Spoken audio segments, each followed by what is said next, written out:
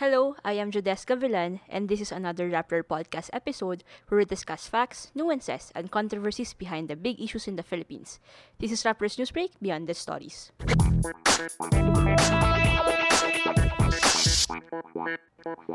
Halos 2 linggo na tayong nakaantabay sa sitwasyon ng Taal Volcano na currently shows signs of unrest. Simula pa noong January 12, libo-libo na ring mga kababayan natin ang lumikas para maiwasan ang ashfall at ang posible pang mangyari sa mga susunod na araw. Ngunit kasabay ng impormasyon tungkol sa Taal Volcano, marami na ring mga ingay na medyo nagpapagulo pa sa isip ng mga tao on the ground. So kasama ko ngayon si Acor Arceo, ang editor ng Rappler who also leads the Taal Volcano coverage, para maliwanagan tayo at malaman natin kung ano bang tama sa mali. Hi Acor, thank you for joining me today in the middle of your very busy coverage. Hello, Judes. So before we dive into the specifics of this current situation, let's get to know muna siguro Taal Volcano. Kasi I think people tend to forget that it's one of the many active volcanoes in the country kasi very commercialized yung surrounding area niya eh. Pero Acor, what else do we need to know about yung physical features ng Taal Volcano? So you're right, no? It's one of actually 24 active volcanoes in the Philippines. And yung classification sa Taal is it's a complex volcano system. So we might be aware na merong main crater yung Taal. Pero actually, it has 47 craters. 47. So parang yung nakita natin sa mga postcard na Taal, what you see from Balay Isabel, from Balay, yung mga restaurant doon, hindi lang yun. Oo, hindi. Actually, 47 sila. And meron pang tinatawag na MAR. Okay. It has 4 MARs. So these are volcanic craters caused by an eruption. Oh. Nung yung lumang groundwater before, nag-come into contact siya with magma. Okay. So parang may nag-form pa na at certain kind of crater. Okay. So that's on top of the 47 pa. And then, if you notice, Taal Volcano is within a lake. Okay. So Taal Lake, as we know it, it's inside what's called the caldera of the volcano. So yung caldera, basically, in prehistoric times, hindi ganun yung shape ng bulkan. Okay. But during a massive eruption, so imagine mo yung cone shape niya, Like, it collapsed into itself. So parang imagine mo yung Mayon Volcano, pag nag-collapse siya. Nag-collapse Taal. siya paloob, then nagkaroon ng chamber. So, yun yung nag-form na caldera na tinatawag. So, this caldera that we see now is 25 kilometers across siya. And then, meron yung Taal Lake na nasa mismong loob ng caldera naman, 267 square kilometers yung sukat niya. Tapos, iba pa yun dun sa main crater lake, yung sa nakikita natin sa pictures, diba, sa loob nung mismong crater, may water yung pa din. pinupuntahan ng mga turista. So yun naman is 1.9 kilometers naman. So malaki siya actually yung buong area niya. And then it's in an area of volcanic activity called yung Macolod Corridor. So parang ang complex na talaga niya sinabi mo. So parang we cannot just say na it's only one crater na possible na bantayan kasi at least 40 plus yung craters na bantayan natin. So, paano ba nagsimula itong unrest sa Taal Volcano? Kasi I recall seeing, like, off ko ng Sunday eh. So, I recall seeing sa Slack natin na may nag-send ng social media post na yung picture na ano na. Then, I thought it was normal lang. Tapos biglang nagtuloy-tuloy na yung nangyari. Pero if I remember correctly, it's been on alert level 1 for a long time na, di ba? Actually, it has been on alert level 1 since March 28, 2019. Okay. So, nung time na yon, ang classification niya na is abnormal. Kumbaga, meron ng low-level activity na napapansin. Hindi pa siya cause for alarm nun. Pero since March 28, 2019, yon, naka-alert level 1 na siya. And then, at 2:30 p.m. nung January 12, doon na ni-raise to alert level 2. And then, in a matter of 5 hours, yun, naging alert level 3 na, and then alert level 4. And ano ba yung pagkakaiba-iba ng alert levels na to? And siguro, sino ba nag-determine kung ano ng alert level ang certain volcano siguro? Well, talagang yung agency na in charge of that, of course, is PHIVOLCS, so the Philippine Institute of Volcanology and Seismology. So, meron silang per volcano, meron na silang range of alert levels na nakaspecify. So, in the case of Taal, the range is 0 to 5. So, yung pinakamababa talaga is hindi 1, pero 0 siya. Okay. It means normal yung 0. And then, Alert level 1, abnormal. Alert level 2 naman, which is yung ni-raise siya ng 2:30 p.m. ng January 12, it means increasing unrest na. So, nire-raise yung alert level 2, una, pag meron ng tinatawag na seismic swarm. Basically, it means volcanic earthquakes na sunod-sunod na. Okay. Ito yung mga na-report ng mga residente, no? Kaya sila natakot. Parang maramihan na nararamdaman ng sunod-sunod. And then, isa pang reason na nag-prompt ng alert level 2 was yung tinatawag na phreatic eruption. So, steam-driven siya. Okay. Wala pa tong magma. Ito yung parang nag-generate ng ash plume or column na mga nung time na yun, around 100 meters high pa lang yung una niyang binuga. And then, napansin na rin nila, medyo may ground deformation na tinatawag. So, yun yung parang, in simpler terms, namamaga yung bulkan. Okay. Kasi nga, parang may activity sa Sa loob. loob, okay. So, may pressure within. So, parang ang analogy nila doon is pag parang sinuntok ka, parang syempre yung pisngi mo, gagalaw or magtitilt or magkakaroon ng pressure, kaya siya umaangat. Okay. And then, meron na rin na-emit na onting gas nung time na yun. Pag alert level 3 naman, so ni-raise nila yun ng 4 p.m. ng January 12, magmatic unrest na siya. Kasi nakapansin na sila no ng may magma na nga na umaangat within the volcano. Tapos nagpatuloy pa yung earthquakes, volcanic earthquakes, then may ashfall na rin. Tapos lalo pang tumaas yung ash plume na nakikita na lumalabas from the main crater. Then, nung nag-upgrade na sila to alert level 4, ang ibig sabihin naman na nun is hazardous eruption imminent. So, ibig sabihin ito, it may happen na within hours to days. Kasi base sa nakikita nila na volcanic earthquakes, yung ashfall, it's really a sign na pataas na ng pataas yung magma, and at any moment, pwede niya nang ibuga into a major eruption that could be deadly or destructive. So, I'm going to ask you later kung ano ba yung nangyayari sa isang hazardous eruption and ano yung possible effects niya. Pero, tumaas yung level nga ng alert levels nung Sunday. Ang daming social media noise na nagrereklamo na bakit parang huli yung advisory, and then merong Congress person na gustong ipa-imbestiga sa Kongreso yung PHIVOLCS dahil sa delay daw. Meron ba talagang delay? Actually, yung pagka-explain ng PHIVOLCS, kasi yun din ang number 1 na tanong, is di ba parang ang peaceful nung Sunday, and then nabulaga yung lahat. Kasi dami nga pang kinasal di ba sa Sunday nun, di ba? Nung Sunday. Ang nangyari daw nun is 8 a.m. of January 12, ay yung mga tao na nasa mismong Taal Volcano Island, so ang tawag nila dun is yung pulo. Yung mga taga-pulo is paisa-isa daw nung morning, nakakaramdam na ng volcanic earthquake. Kasi nga sobrang lapit nila. So, let's say, kahit magnitude 4, ganyan, medyo nararamdaman na yun. Tapos, mga 11 a.m., yun na yung naging seismic swarm na siya. Meaning, tuloy-tuloy na, sunod-sunod na. And then, according to PHIVOLCS, they were really in coordination with the people from the island nung umagang yun. Dahil sila yung pinaka-vulnerable, since sila mismo yung nandun. So, by 1 p.m. daw, mass evacuation had already begun. So, nasabihan na yung mga residents kasi nga in close coordination daw sila with the people there. And then, 2:30 p.m. pa lang yung nag-alert level 2, which was the rest of the Philippines was informed na. Okay. Pero by that time daw, alam na nung mga taong pinakakailangang lumikas na dapat silang lumikas. Okay.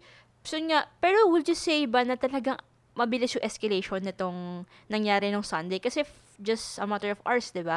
From alert level 1, naging alert level 4 na ba? Normal ba to? And what will be siguro yung the effects of this fast escalation? Nagkaroon ba ng parang nagkagulo ba at least in the LGUs? Ang ano doon is, PHIVOLCS was frank about this. They really said na ang term nila is ikinagulat. Okay. Sila mismo nagulat dun sa bilis ng alert level 2 muna, diba? Then naging 3, and then naging 4. All in 5 hours lang. Pero yun nga, ang sinasabi din ng experts is, pagdating sa bulkan, there's a really high degree of unpredictability. Hindi siya exact science na kung mapapansin mo, most may be familiar with typhoons.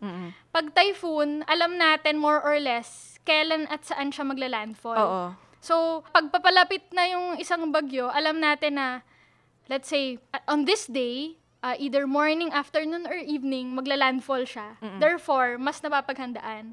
Pero unlike yung sa volcano, talagang yung mga alert level are raised based on yung signs na nakikita nila. Oo. And it just so happened na dito sa Taal, they also use the term na nakaka-frustrate nga daw na ang bilis talaga ng pag-escalate niya. Oo. And the ensuing effect was that dahil nga naging alert level 4 na, so even yung mga towns surrounding the lake na within a 14-kilometer radius from the volcano is napilitan na rin silang dali-daling mag-evacuate. Oo. I'm sure nung tanghali, wala pa silang like idea na Sunday pa naman no. na Relax. wala pa silang idea that evening na oh my God, nasa evacuation center na pala sila bigla. So yun yung on one hand din na dapat tignan talaga kasi ano ba yung plano nung mga LGU surrounding Taal kasi nga active siya na bulkan. Oo. So hindi mo masasabi na kung anytime pwede na siyang sumabog eh. So that's another really complex matter na kailangan nilang i-decide now. Oo. And as Fivox said, it doesn't take just them na nagbibigay ng advisory. Kailangan yung LGU is may corresponding reaction and may corresponding plan to manage such an incident if it happens. Pero in the first place, dapat nga talaga meron silang, parang in the same way na companies, meron silang fire exit plan in terms of earthquake. Dapat yung mga communities na in the radius of a active volcano, dapat meron sila in place na, 'di ba? Kung yung yung mga coastal communities nga meron sila for in case of bagyo or tsunami, meron sila. Dapat siguro meron ganun. And I think we'll get to see kung meron nga baka in the aftermath of this crisis magkaroon ng probe into how ready are our communities. Pero how many times did Taal Volcano erupt in the past? Actually, more than 30 times na. Oh, Pero okay. ang pinaka-recent before this was 1977. Okay. So I think many may not remember, lalo na sa mga readers na bata pa. Millennials Pinanganak pa. ka na ba nun? Hindi, grabe. 87 ako, so 10 years later. Oo. So yun, kahit ako, tayo, actually even yung 1991 na pinatubo, di ba, yung some people use it as reference. Although, Fivox has said na ibang level yon, mas malakas talaga yon than Isang bugso lang siya, di ba? Tsaka, parang yun nga, wala tayong much knowledge coming into this crisis, kumbaga. Kaya, yung mga preparedness lacking din. Kasi nga, in the first place, wala yung knowledge na at any time, this could happen. So, therefore, I need to do this. Walang ganon. And siguro ito yung question ko na 2 weeks na tayong nagbabantay. Nasaan na ba tayo ngayon? And what are we bracing for? Yan. So, naka-alert level 4 pa rin tayo. Again, it means hazardous eruption could happen within hours to days. Pero dahil matagal lang ganon, we can say na any moment, pwede siyang mangyari talaga. So, unfortunately, it's a long and uncertain wait. Talagang wala tayong magagawa but to watch and see kung anong magaganap. Kasi, hindi siya exact science. Hindi masasabi ng Fivox na on this day, i-erupt siya. Yun. Hindi katulad ng landfall na alam natin kung kailan mangyayari. Landfall ng bagyo. Ito talaga, it's, it could happen anytime. Siguro I want to get it out in the open na, is it possible na hindi mangyari itong imminent eruption? Yes. That's the good thing. Yun yung parang the best case scenario. That's what we're all hoping for, na ma-downgrade siya to alert level 3 and then to 2 and then to 1 and then manahimik na lang siya para wala nang masaktan or wala nang masira pa. So yes, that is a possibility. But at the same time, possibility din yung hazardo. So, 50-50 talaga. So, ano yung worst case scenario na nakikita ng mga scientists natin, ng authorities, if yung hazardous eruption mangyari? Ano yung pwedeng dala-dala nito na effects? Actually, yung pinaka nakakatakot dito, yung as in personally, nagulat din ako, is yung tinatawag na base surge. Ano yung base surge? So, basically, ang niya, it's a kind of, ang technical term for that is pyroclastic density current. Pero, like, imagine mo ganito, di ba, may eruption column, so yun yung vertical, na ibubuga ng bulkan. Dun sa base ng vertical column na yun, may parang ring-shaped siya na cloud. Okay. Cloud of, ash, rocks, and gases. And the term is superheated siya, meaning sobrang mainit. And it's moving at high speed. So, parang fanning out from the base of the column. Tapos, high speed siya. I think up to 80 kilometers per hour, more or less, ganon. Tapos, hindi lang siya mako-confine to within the lake area, pero it can spread to surrounding towns. Oh, okay. So, and yung pagka-describe nila dito is pag natamaan ka or nasa path ka nitong base surge, basically, you'll die. Or kung ano ka naman, or yung bahay mo masisira, or yung mga puno, ang term pa, yung nga is mababalatan, parang ganon. Parang ganon yung tostado dating. ka? Parang ganon. Oh God, okay. So, para siyang, and tinanong pa daw yung Fivox, pwede ka daw ba tumakbo? Pagbabarating na siya. So, ang short answer is hindi. So, kaya talagang sinistress nila yung importance ng wala ka dun sa 14 kilometer, no? Oo, 14 kilometer radius. Kasi yun yung una talagang mapupuruhan in the event na magkaroon ng base surge. Scary. Yung thought na yun, ay, parang naaalala ko yung sa pelikula ba yun? Avengers ba yun? Yung bigla nawala na lang sila lahat. Parang ganun, magdi-disintegrate ka na lang bigla. Scary. So, talaga importante na people, the local residents, local authorities, respect or at least follow pag sinabi ng mag-lockdown na ang mga towns or cities, lockdown, sundin nyo kasi hindi rin alam kung anong mangyari. Pwede mapasama nga yung sabi mong base surge. At saka, it's just one of the hazards. The possible hazard. Meron pang lava flow, so pwedeng yung lava paparating. May tinatawag pa silang ballistic projectiles. So yun yung mga, I think, tipak-tipak ng bato or something na pwedeng lumipad papunta sa'yo. And of course, yung ashfall. Pwedeng sobrang kapal ng ashfall and may health risk din yun. Siyempre, pag nasinghot mo or what, or naabutan ka na nasa daan ka, nasa labas ka ng bahay. Pag nasinghot mo yung volcanic gas, so, toxic din yun. Okay. And then, since may Taal Lake, pwede rin magkaroon ng volcanic tsunamis. God. And then, landslides. Tapos, pwedeng lumaki lalo yung mga bitak, yung mga crack na nakikita. Yung fissures, Oo. So, marami pang ibang posibleng hazard. So, kumbaga, talagang hindi siya biro na kung mangyari yung eruption na gano'n. Kasi if you caught in the middle na mangyari itong mga hazards ito, parang most likely you'll end up dead.